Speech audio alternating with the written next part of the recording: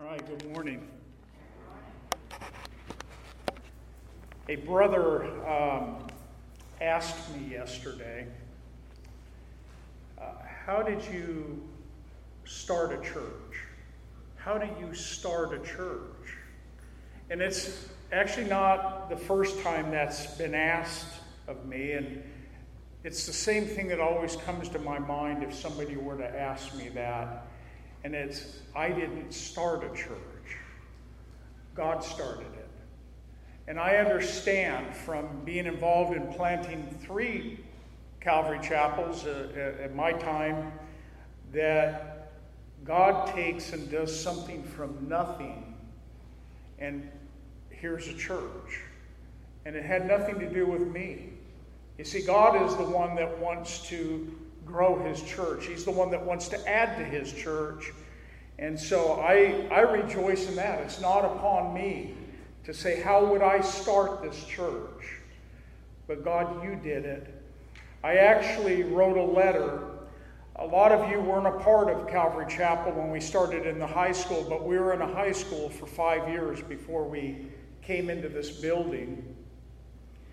And I wrote a letter, a praise report to our church. It was on 9/23 of 2015. I wrote this letter, and I wrote, "Hi, church family. It's with joy that I write this email. God has given us a home.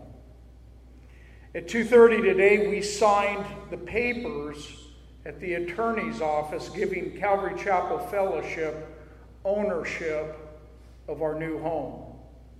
Just like the words of Habakkuk in chapter 1, verse 5, that reads, 'Be utterly astounded, for I will work a work in your days which you would not believe, though it were told you.'" Though the context of these words are different, the words of this verse speak to me of how awesome and incredible our God is. Even beyond our ability at times to comprehend how he is in his perfect timing could do something like this. What also is incredible to me is that Calvary Chapel Fellowship is just one of many churches around the world. But God has chosen to give our fellowship this gift from him. We don't deserve it. We have not earned it. But God, in his perfect timing and foreknowledge, has simply provided this building for our church to use for his glory. Just like the word to Habakkuk, if someone would have come up to me and said, "Greg, someday someone is going to give you, a church building for free." In my mind, I would have loved the thought, but I would have said in my head, that just doesn't happen. Kathy and I are excited to see what God has in store for Calvary Chapel Fellowship, to see the gifts he has given to each of you and how he's going to use you for his glory. We will be meeting at the school this Sunday for the last time, and we'll have our first service in our new building on October 4th. Pastor Greg. Look what God has done. I'm quite often reminded myself, it's actually what helps me get through the hard times in ministry, that God is the one that builds his church. God is the one that brought Kathy and I to North Carolina. And he said, "I want to start a church there, and I'm going to do the work." And I'm reminded of that quite often. I was thinking about the 12 years as a church. I was thinking about this morning about all the people in this church, many that are not here. If I were to count up how many people have come through the doors of Calvary Chapel Fellowship in the 12 years, we might not have enough room in here.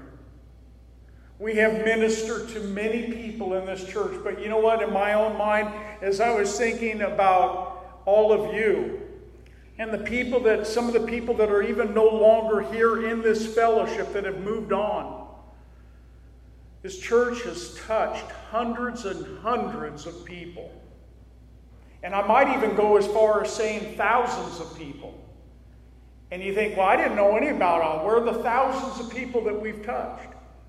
I've seen through our mission trips, through doing ministry to all sorts of different ministries outside this wall, different ministries that we're currently involved in, we have touched the lives in some way, in some fashion, in many ways. Many ways. And God has used many of you and is using many of you in this fellowship to do what He wants to do. And that's to reach outside these walls. And I'm thankful for what God is doing. We're going to have that time of fellowship today. We're celebrating 12 years as a church. We're going to be outside enjoying fellowship with each other. And with that said, turn in your Bibles to Revelation chapter 11. We're going to be looking at the two witnesses this morning in this chapter. Father, I thank you for Calvary Chapel Fellowship.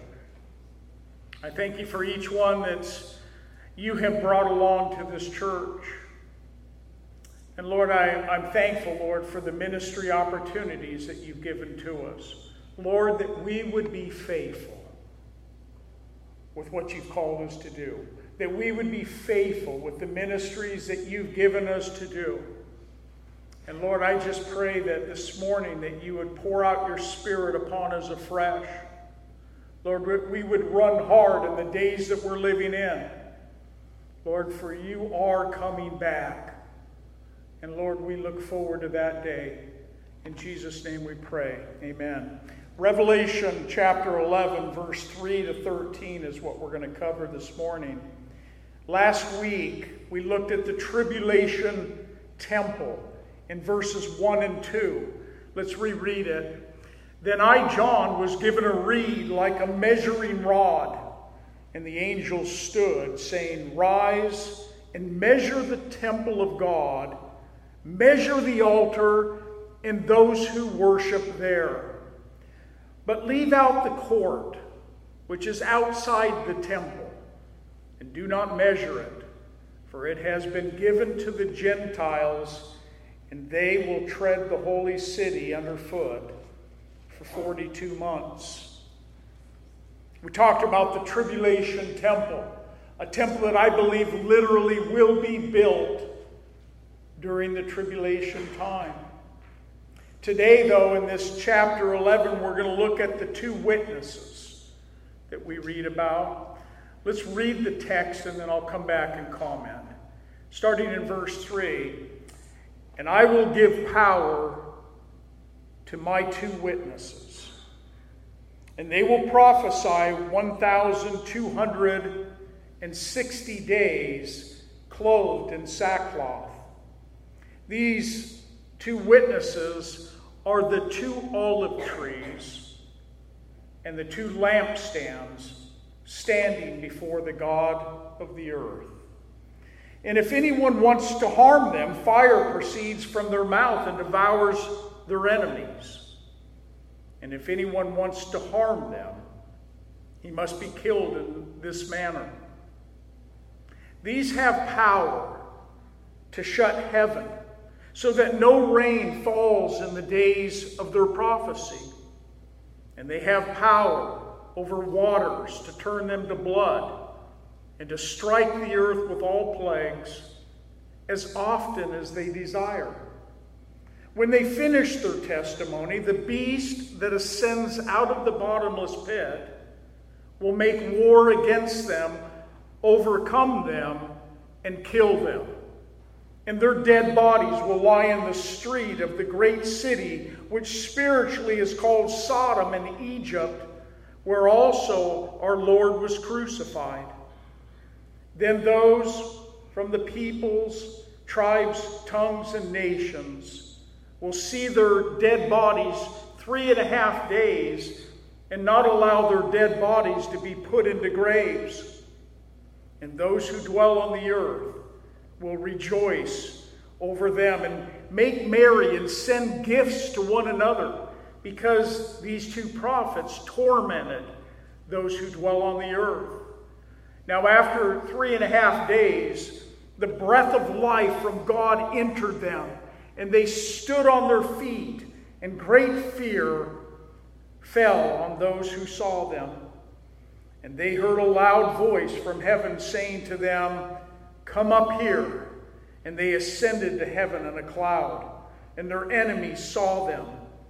In the same hour, there was a great earthquake, and 1/10 of the city fell.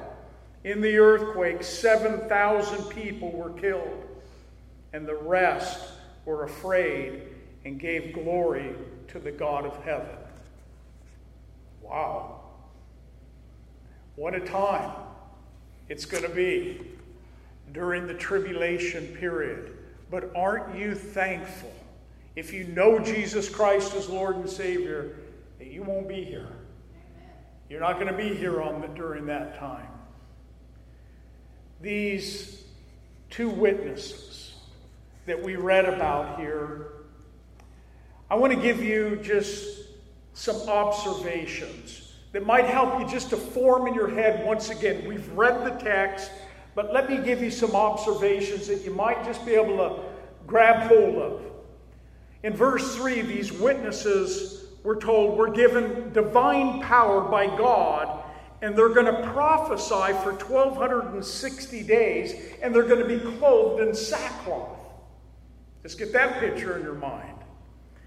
In verse 4, these witnesses are likened to 2 olive trees and 2 lampstands standing before the God of the earth. In verse 5 and 6, it says that they will also be given divine protection and supernatural power from God. In verse 7, the work that God has given them to do cannot be hindered for 42 months. In verse 7 also, after 3.5 years, God will allow them to be killed by the beast who has ascended out of the bottomless pit. In verse 8 and 9, after they are killed, their bodies will lie in the street for 3.5 days to be seen by the world and not be allowed to be put into a grave. In verse 10, the world is then going to rejoice over their death. And they'll even send gifts to one another. In verse 11, after 3.5 days, God will breathe the breath of life into them, and we're told that they're going to stand to their feet. In verse 12, and then their enemies will see them and be afraid, and acknowledge that the God of heaven has done this. And then in verse 12, after that, they will ascend into heaven as their enemies stand there watching. And then in verse 13, we're told that after this, or after these things, there's going to be a great earthquake that's going to follow, and 1/10 of the city of Jerusalem will be turned into rubble, and 7,000 people will be killed by this earthquake. As I've shared many times, I'm a literalist. When I read my Bible, I believe that what's going to come to pass is how we read it. Look again at verse 3. And I will give power to my 2 witnesses, and they will prophesy 1,260 days, clothed in sackcloth. My 2 witnesses. Notice that they are God's witnesses. In essence, they are really God's martyrs. It's actually the Greek word. We get our English word martyr from the Greek word. And the word martyr actually means someone who bears witness by their death. That's what a martyr is. They bear witness by their death. These will be God's prophets in those days. They're going to be God's witnesses, but they're also going to be God's martyrs. They're going to be sent out during the tribulation period. They're going to be out proclaiming a message for 3.5 years of that time. And as prophets of God, they're going to be preaching a message of repentance. A message to those who have been left behind. Those earth dwellers that are still going to be here on this earth. They're going to be in need of repentance. They're going to be, by the prophets, told to repent of their sin, repent of your disbelief. It's going to be their message that's going to torment the people on the earth. We find the word repent in the book of Revelation 12 times. That tells me that the tribulation period is also going to be a time of God's mercy. It's going to be God's mercy towards those Jews and Gentiles that have rejected Him. The tribulation period is not just, as some people think, just a time of judgment and wrath. It's not just a time that God is pouring out His fury, though He will, during this tribulation period, but it's going to be an incredible demonstration of the mercy of God. He's going to send out His witnesses, His prophets, to go out and proclaim a message of mercy. We might call these two witnesses God's messengers of mercy.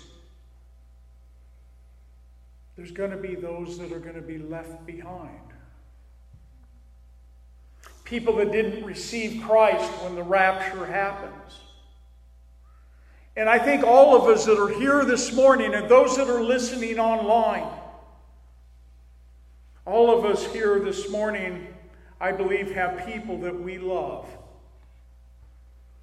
We have people that have not yet received Christ into their life. And if the rapture were to happen today, they would go into, and they will go into, the tribulation period. You see, we have a great responsibility, church. We have a responsibility. We have a message ourselves to go out and to tell this world that they need to turn to Jesus Christ. They need Christ. I want you to consider for a moment those whom you love. And even those co-workers and those neighbors and those people that you've been praying for to receive Christ. A prophet is one who is sent by God to speak on His behalf. To speak God's word. To speak the truth.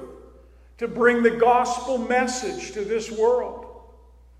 You see, we could see the prophet Ezekiel in Ezekiel chapter 18.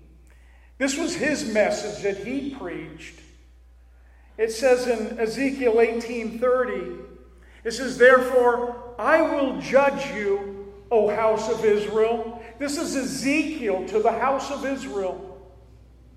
"I will judge you, O house of Israel, everyone according to his ways, says the Lord God."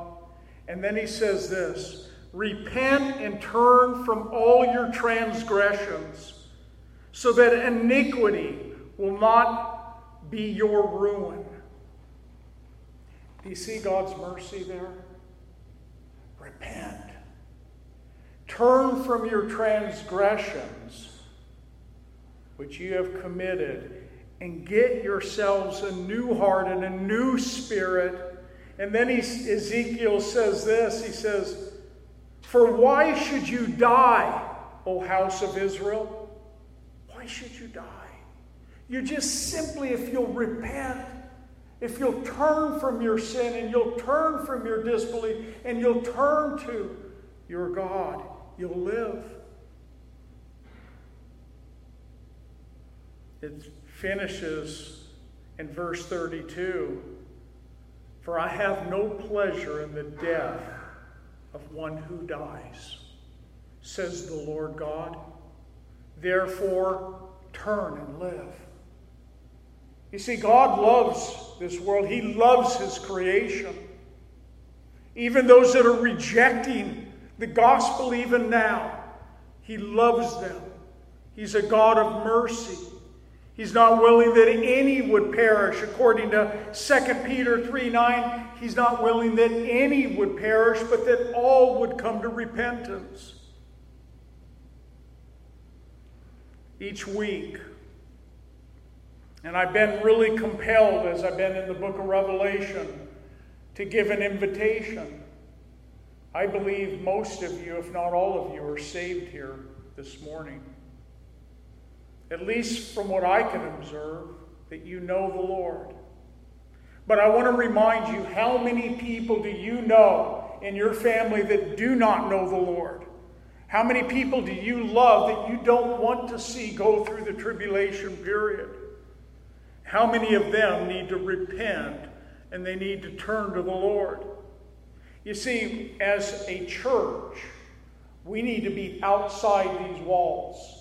We need to be compelling those that we say we love to come to this place to hear a message that they might turn to the Lord and that they might be saved. We need to invite, we need to compel people. It's a responsibility of each one of us. Compel those people to come and hear, or look for opportunity to open your mouth and be bold in your witness to them. Jesus Christ is coming back. And I can tell you that when that day comes, there's not going to be a second chance. They're going to be ushered into the tribulation period. You're going to be in heaven if you know the Lord. They're going to go into the tribulation period.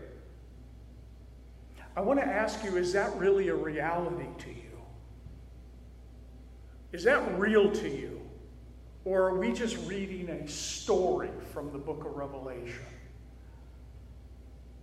We've been commissioned, all of us, to go into the world and make disciples. God says, I will give you the same dynamic power that I gave all the early church in the book of Acts. I'll give you that same dynamite power in your life to be a witness for me. And not only that, but I'll give you the words to speak in the moment that you need them. And I ask you, do you need anything else other than that?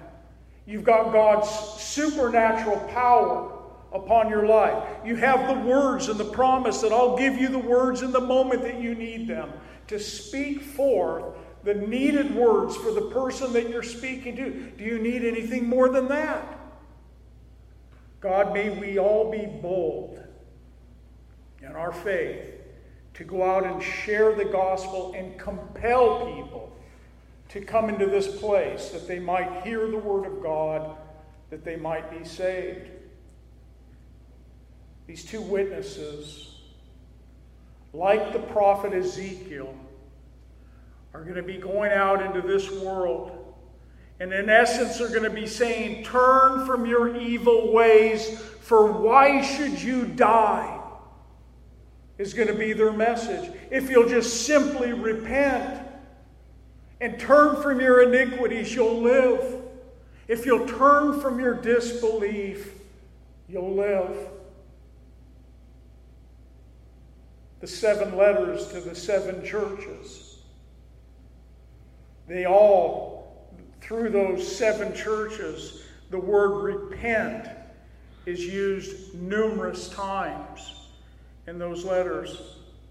In Revelation chapter 9, in verse 20 and 21, we read this already, but a reminder, it says, but the rest of mankind who were not killed by these plagues, speaking about the trumpet judgments, it says that they did not repent of their works of their hands, that they should not worship demons and idols of gold, silver, brass, stone, and wood, which can neither see nor hear nor walk.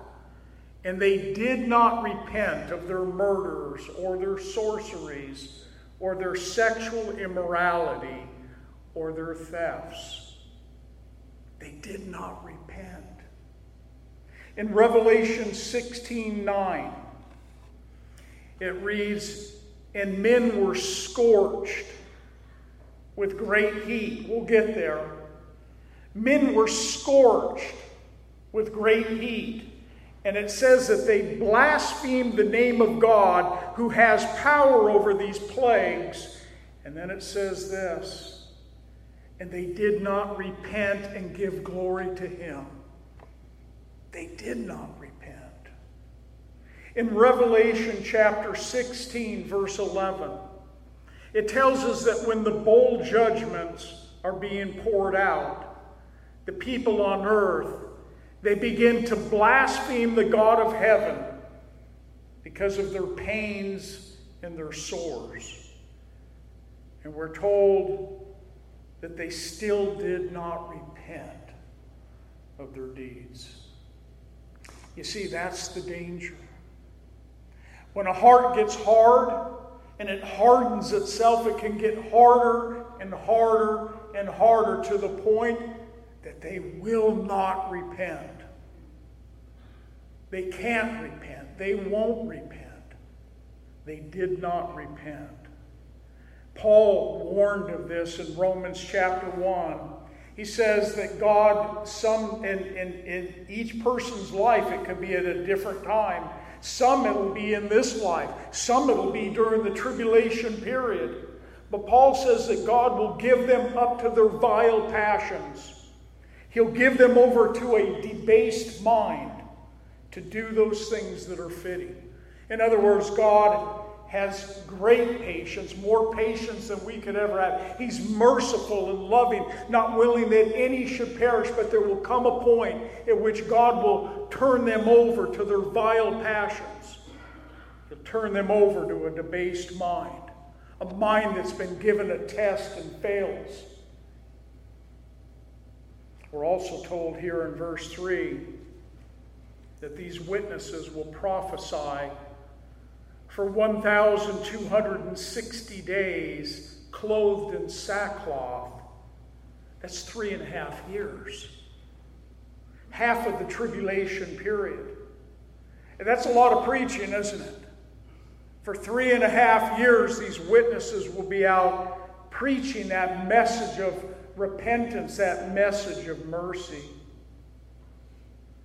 Some have wondered, when will these two witnesses be?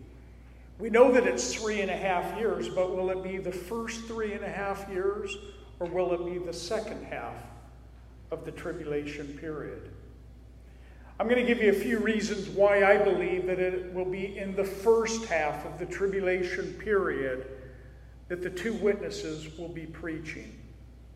The first one, it's the beast that we read about in Revelation chapter 19, who is going to be destroyed at the end of the tribulation period. But it's the beast is the one who is going to make war with the witnesses and seek to have them killed. We know that the beast and the false prophet are going to be cast into the fire burning with brimstone at the end of the tribulation period. I think that's one point that tells me it's probably going to be in the beginning. It seems to make more sense that these two prophets are killed in the middle of the tribulation period, because shortly after this, the Antichrist, without any hindrance from these prophets, is going to set up his image in the temple, that tribulation temple. He's going to exalt himself like he is God. And he's going to demand that he be worshipped as God in that temple.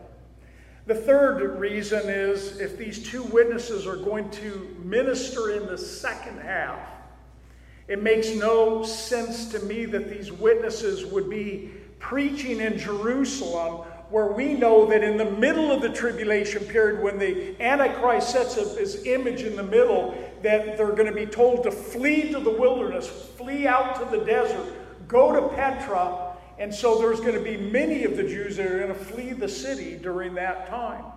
These two witnesses are going to be in Jerusalem preaching that message. Many of the Jews are already going to be gone to that area of Bozrah, that area of Petra in the second half. We also know that there's going to be a great celebration. When these two witnesses are killed by the beast and by his arms, these two witnesses are killed, there's going to be a great celebration over that. And I think another thing that doesn't make sense to me of being the second half is that it'll be at the end of the tribulation period, at the Battle of Armageddon. I don't think there's going to be a whole lot of celebration going on at the last few days or in the last part of the tribulation period. This is going to be a time where God is going to be pouring out his wrath in the great tribulation under these bold judgments, with the Battle of Armageddon being the final battle fought. If these two witnesses are killed in the middle, then it would be more naturally, it would contribute to the rise and the fame of the beast in the second half. These are just some of the things as I was looking at it, thinking, when will this take place? When you read the book of Revelation, I've already said to you last week, we're about in the middle of the tribulation period. You can't read it straight through and chronologically say, because now we're in chapter 11, this is happening in the second half. For me, it seems best to put these two witnesses during the first half of the tribulation period. We're also told that they're going to do their ministry clothed in sackcloth.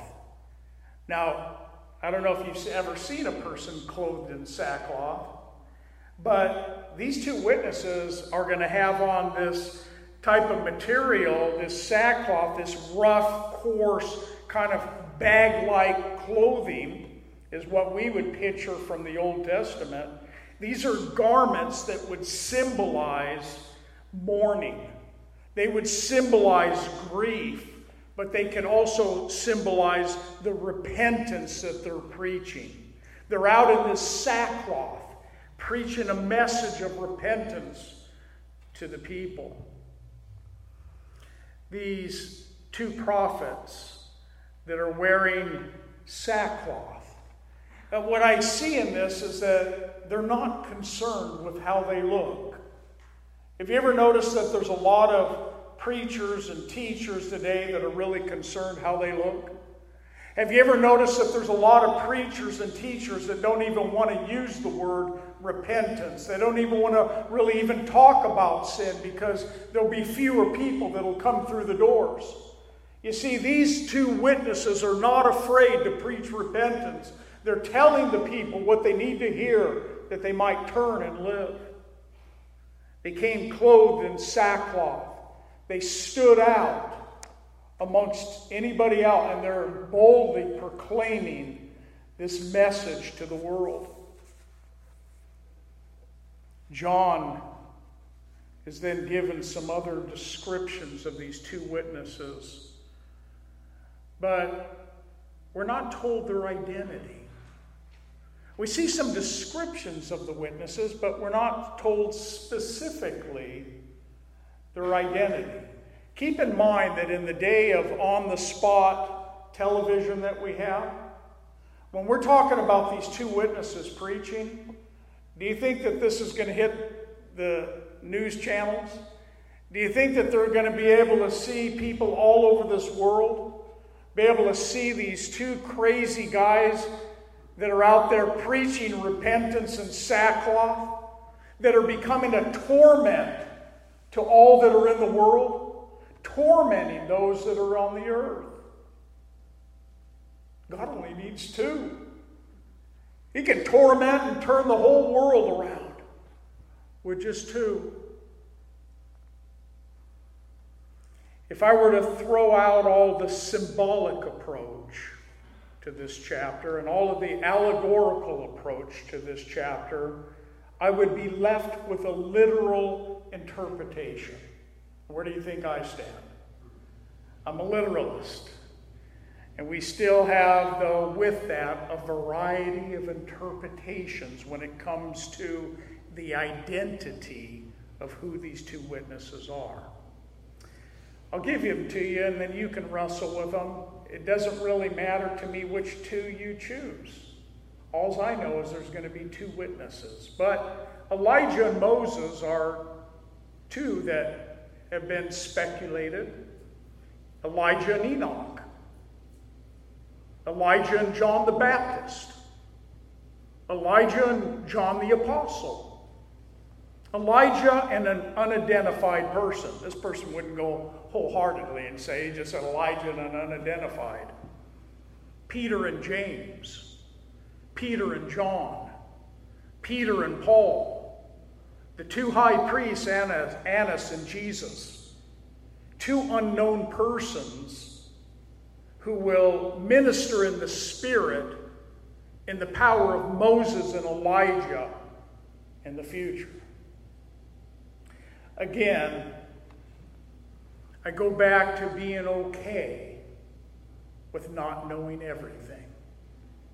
If you want to speculate who this might be, that's fine. Nothing wrong with speculating. It's just that it doesn't tell me for sure. If God wanted us to know, do you think he would have specifically wrote out who they are? I think he would. He would have told us straight up. All I need to know is there's going to be two witnesses dressed in sackcloth that are going to be prophesying for 1,260 days. A message of mercy. But with that said, I do think that Moses and Elijah are the two good possibilities. So there's my speculation. Two good possibilities of who these two may be. But I won't stand on that. We got two witnesses. I've shared in the past a number of times as we've been going through Revelation that we should never lose sight of the Jewishness of this book. The Jewishness of what we're reading. The symbols, the types. We can find many of these as we look back into the Old Testament. It helps us in our understanding of the book of Revelation. But if you're not a Jew, you're sitting there scratching your head quite often. What are you talking about here? But if you're a Jew, it makes perfect sense. And so we need to read the book of Revelation with Jewishness in our mind. Do a little bit of homework. And understand that a lot of the things that we read made very much sense to a Jew. Things that would sound foreign make clear sense to them. Now last week I shared about the temple, tribulation temple. Temple to the Jew. They understood the measuring reed, the altar, the court of the Gentiles, the holy city, the two witnesses, the sackcloth, the two olive trees, the two lampstands, the power given to these two witnesses, no rain on the earth, water turning to blood, power to strike the earth with plagues, all of these things and more. To a Jew, they understood what was being said.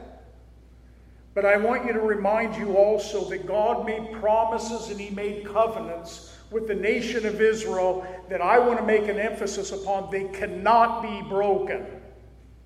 The promises that God made to the nation of Israel, to them specifically, they cannot be broken. And it's important that you never forget that. Promises to the church-age saints, that's you and I, that have been given by God, they cannot be broken. God has made promises to you and I that he will fulfill. Aren't you glad that he's going to fulfill what he did in Israel? The promises and covenants? Because it gives us a lot of assurance that the promises that he gave to the church-age saints, he will do also. Promises from God and covenants from God are important. He's a God that cannot lie. He will fulfill what he said he's going to do. I keep telling you as we are going through that God has this incredible plan of salvation. I've taken you back a little bit to Romans chapter 9, 10, and 11. If you haven't ever read those 3 chapters back to back, I encourage you to do it. You'll read there, Israel past, Israel present, Israel future, chapter 9, 10, and 11. Look at your Bibles at verse 4. These 2 witnesses are like 2 olive trees and the 2 lampstands standing before the God of the earth. John was given this description that these 2 witnesses are the 2 olive trees and the 2 lampstands standing before the God of this earth. But remember what I shared in the past, that the book of Revelation is really a summary. When you're reading the book of Revelation, it's a summary, it's an unfolding of what all the Old Testament prophets already said. So when you read the book of Revelation, but you don't read any of the Old Testament passages to correlate with it, it'll be harder to understand. The book of Revelation is an unfolding of what the Old Testament already said. That's an important truth to know. The text that we might look at when it comes to the 2 olive trees and the 2 lampstands would take us back to Zechariah chapter 4. Now, within the book of Zechariah, God had given him 8 visions that Zechariah received from the Lord. But in one of them, the 5th vision that Zechariah received, we read, and it's in a different context than what we're reading here in the book of Revelation, but we get this imagery of these olive trees and these lampstands. Let's look at our Bibles at Zechariah chapter 4, verse 1. Now the angel who talked with me came back and he wakened me. This is the prophet that is receiving this. He wakened me as a man who is awakened out of his sleep. Get that picture in your mind. This just came out of nowhere as he was sleeping. And he said to me, "What do you see?" So I said, "I'm looking, and there is a lampstand of solid gold with a bowl on top of it. And on the 7 lampstands was 7 pipes to the 7 lamps. 2 olive trees are by it, one on the right of the bowl and the other on the left." So I answered and I spoke to the angel who talked with me, saying, "What are these, my Lord?" Then the angel who talked with me answered and said to me, "Do you not know what these are?" And I said, "No, my Lord." So he answered and he said to me, "This is the word of the Lord to Zerubbabel. Not by might nor by power, but by my Spirit, says the Lord of hosts. Who are you, O great mountain, before Zerubbabel? You shall become a plain, and shall bring forth the capstone with shouts of grace, grace to it. Moreover," verse 8, "the word of the Lord came to me, saying, the hands of Zerubbabel have laid the foundation of this temple. His hands shall also finish it. Then you shall know that the Lord of hosts has sent me to you. For who has despised the day of small things? For these 7 rejoice to see the plumb line in the hand of Zerubbabel. They are the eyes of the Lord, which scan to and fro throughout the whole earth. Then I answered and said to him, "What are these 2 olive trees at the right of the lampstand and its left?" And I further answered and said to him, "What are these 2 olive branches that dip into the receptacles of the 2 gold pipes from which the golden oil drains?" And he answered me and said, "Do you not know what these are?" And I said, "No, my Lord." And he said, "These are the 2 anointed ones who stand before the Lord of the whole earth." Sounds like Revelation chapter 11. Sounds like the imagery that we're reading here. And so what does it mean? These two witnesses of Revelation chapter 11 are likened unto Zerubbabel and Joshua, who will be anointed. These witnesses will be anointed by God during the tribulation period to bring people back, bring God's people back to the worship of God, the same way that they were anointed by the Holy Spirit to bring light to Israel. You see, Israel is in darkness today. There are Jews that are getting saved, but Israel has blinders over their eyes. They need to see the light. These two witnesses are going to come on the scene by God, and they're going to be anointed. They're going to be empowered by the Holy Spirit to preach and to shine like lights in a dark world. The message of these two witnesses, as I already said, will be one of repentance. Turn from your sin to God. A warning that judgment is coming. The end is coming. And that the day of the Lord, the coming of the Messiah, it's at hand, it's here. You missed it. Jesus was the one we were waiting for.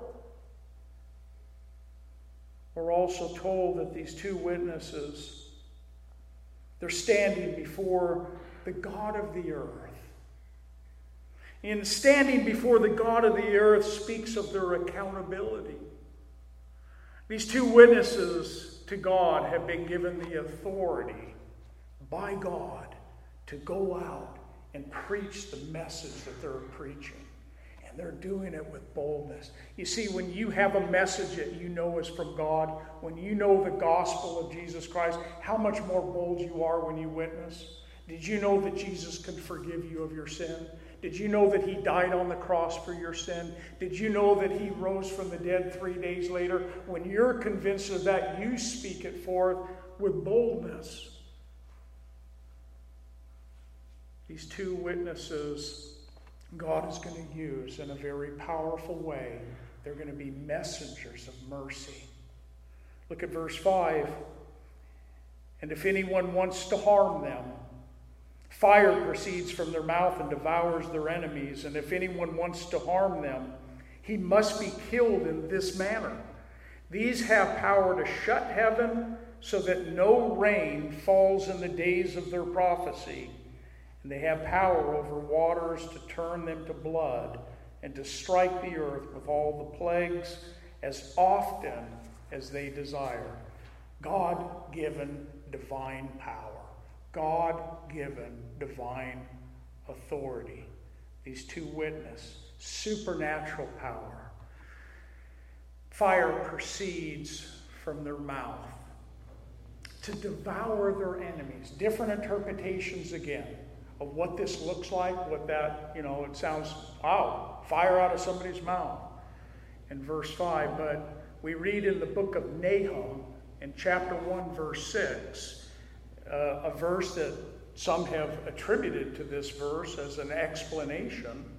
It says, who can stand before his indignation? Asking a question. And who can endure the fierceness of his anger? His fury is poured out like fire, and the rocks are thrown down by him. Now some have just said the message itself is what devours. But we also read in 2 Kings chapter 1, verse 9, that others see this as a literal fire, a supernaturally done that devours their enemies. 2 Kings 1:9, then the king sent to him a captain of 50 with his 50 men. And so he went up to him, and there he was, sitting on top of a hill. And he spoke to him, man of God, the king has said, come down. And so here we have Elijah. And so Elijah answered and said to the captain of 50, if I am a man of God, then let fire come down from heaven and consume you and your 50 men. And fire came down from heaven and consumed him and his 50. How'd you like to have that kind of power? Just at their command. This was God's doing, though. God was using these witnesses So however you want to say, whether it's in the message or it's a literal fire, God is going to consume those that would come up against these witnesses. I lean towards the literal, if you didn't already know that. If anyone wants to harm them, they must be killed in the same manner.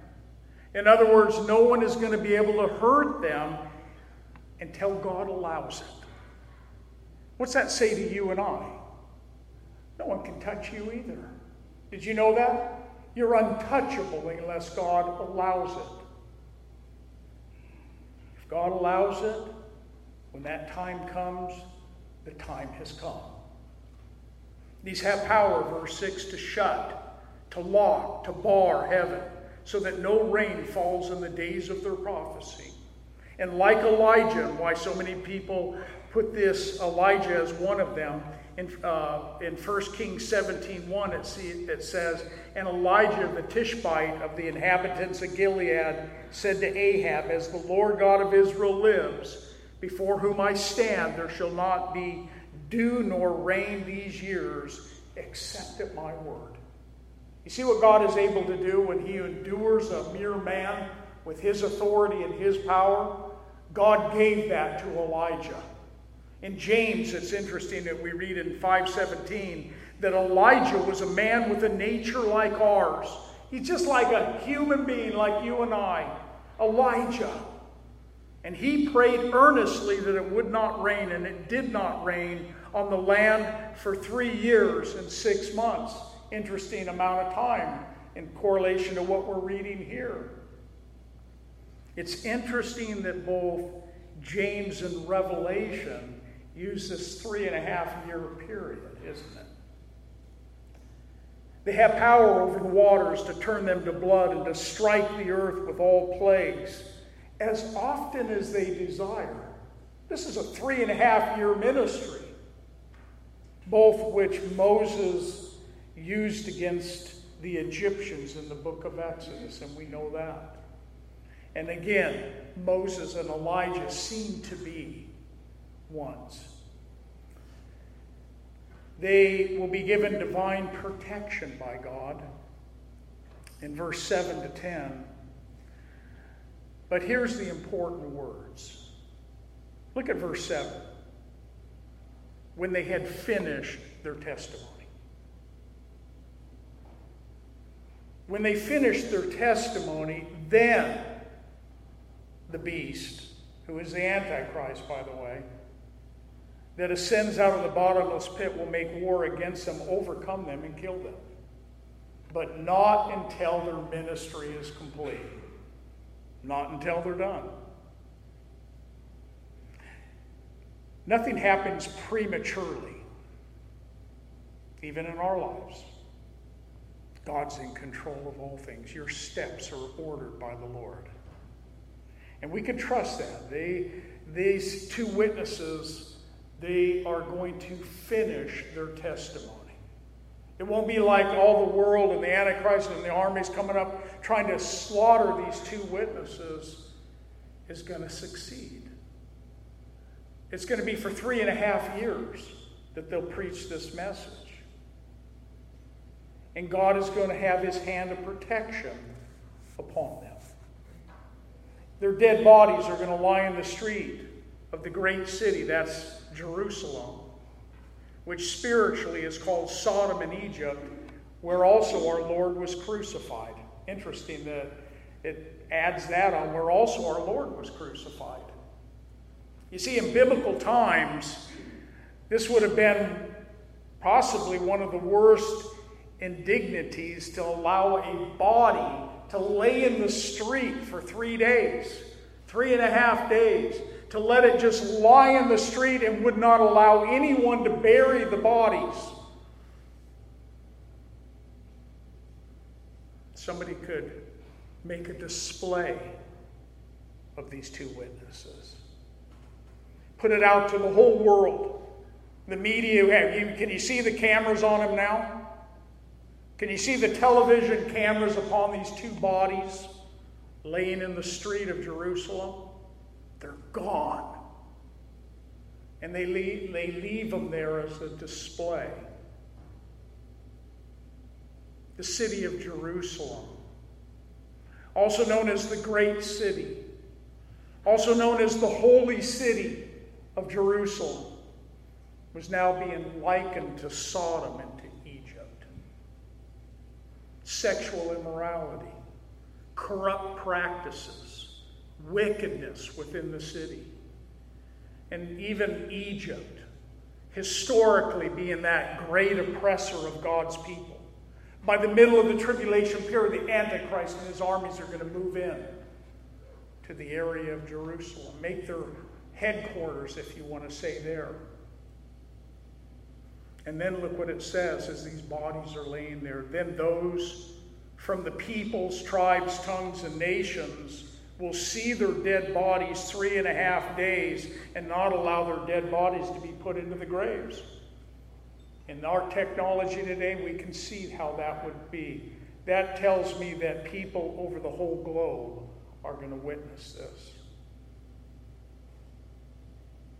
The beast, the Antichrist, wanting to make a mockery of these two witnesses. And then we're told that the whole world begins to rejoice over this. Can you see and hear the people rejoicing, even to the point it says to make merry and to send gifts to one another? It's like Christmas time. These two witnesses are gone. These that have been tormenting us for 3.5 years, they're gone. Tormenting those who still dwell on the earth, those who will still not turn in repentance to God. It's interesting that this is the only place in the tribulation, when we read in the book of Revelation, where the earth dwellers are actually rejoicing. We don't see any other rejoicing any other place, but they're rejoicing now in these two witnesses being killed, being martyred for Jesus Christ. And this is one of the verses that really is another evidence to me that it's going to be in the first half. Because in that second half, and we're going to see this as we go forward, this second half is going to be horrendous. I don't think that there's going to be a whole lot of rejoicing going on. Lastly, we see the witnesses that they're going to be resurrected. Look at your Bibles, verse 11. Now after the 3.5 days, the breath of life from God entered them, and they stood on their feet, and great fear fell on those who saw them. Remember in Ezekiel 37, where Ezekiel was given a prophecy about the dry bones? And we read in Ezekiel 37:5, "Thus says the Lord God to these bones, surely I will cause breath to enter into you, and you shall live." In verse 10, it goes on to say, "So I prophesied, Ezekiel, as he commanded me, and breath came into them, and they lived, and they stood upon their feet, an exceedingly great army." You see, when the breath of life is breathed into a person, they come alive. God's going to breathe the breath of life into these two witnesses. 3.5 days laying dead in the street, and he breathed into them the breath of life. And they're going to stand to their feet.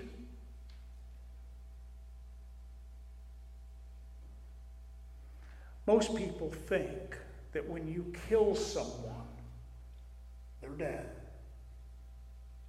But not with God. 3.5 days later, he breathes in them the breath of life, and they stand to their feet. Just try to wrap your head around if you were there. Hopefully you won't be there. But wrap your head around what that would look like. They heard a loud voice, we're told. And I'm not sure if it's just the two witnesses or to those that are even there watching this take place. But they hear a loud voice from heaven saying to them, "Come up here." And they ascend to heaven in a cloud, and their enemies saw them. It's the same words that we read in Revelation chapter 4, verse 1. Come up here, and I will show you the things that which must take place after this. John was ushered in. I believe it's the rapture of the church in Revelation chapter 4. And here we see these two witnesses with the same words, come up here. They're being raptured. In the middle of the tribulation period. The clouds. They're caught up into the clouds, to heaven in a cloud. It's interesting. God uses clouds. It's the rapture. The dead in Christ are going to rise first, and those of us that are alive and remain are going to be caught up together in the clouds at the rapture of the church. The two witnesses in the clouds. Jesus at his resurrection, caught up into the clouds.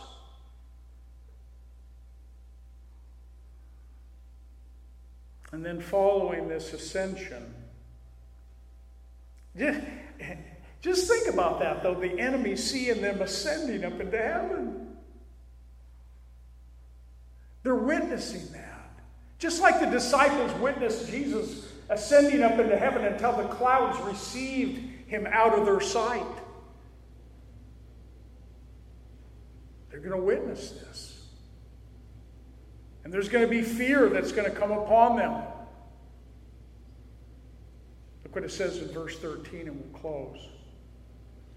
In the same hour, at that same time, there was a great earthquake. When I read great, it's going to be big. It's going to rock Jerusalem. A great earthquake. And 1/10 of the city fell. In the earthquake, 7,000 people were killed. And the rest were afraid and gave glory to the God of heaven. I'm a literalist. 1/10. 7,000. Jerusalem, a portion of it being brought to rubble. A great earthquake. 7,000 people die in Jerusalem. And the rest were afraid, and they gave glory to the God of heaven. What's interesting about that particular last statement is it doesn't tell us that they're giving glory to God and as if they turned in repentance to God. But it could simply mean that they were afraid and they gave glory to the God of heaven. In other words, we can't deny this was God. God did this and raised these two witnesses to their feet, and they ascended up into heaven. But when a heart is hard, doesn't mean that there's going to be a full-on repentance of people eyewitnessing that. Even in that, they will not. Remember, even if they were to come back from the dead, they still won't repent. We have a loving, merciful God who loves each and every one of us. You have the message of grace. We're in the time of grace right now. You have that message. Go out with it. Compel people to come into this place. Live today and live tomorrow like it could be our last. That would be my exhortation to all of us, including myself. Go and be a witness for Jesus Christ. Father, I thank you for this message this morning, Lord, that stirred my heart. I pray that it would stir the hearts of your people. I pray, Lord, that as we gather in fellowship, Lord, that we would just be so thankful in our hearts that you saved us, that we know you, that you're in our lives. And Father, I just pray that you would bless, Lord, this time of eating together, time of just fellowshipping and speaking about the things of you together. Lord, would you be in our midst? Would you bless this time? And we thank you for it. In Jesus' name, amen. Let's all stand.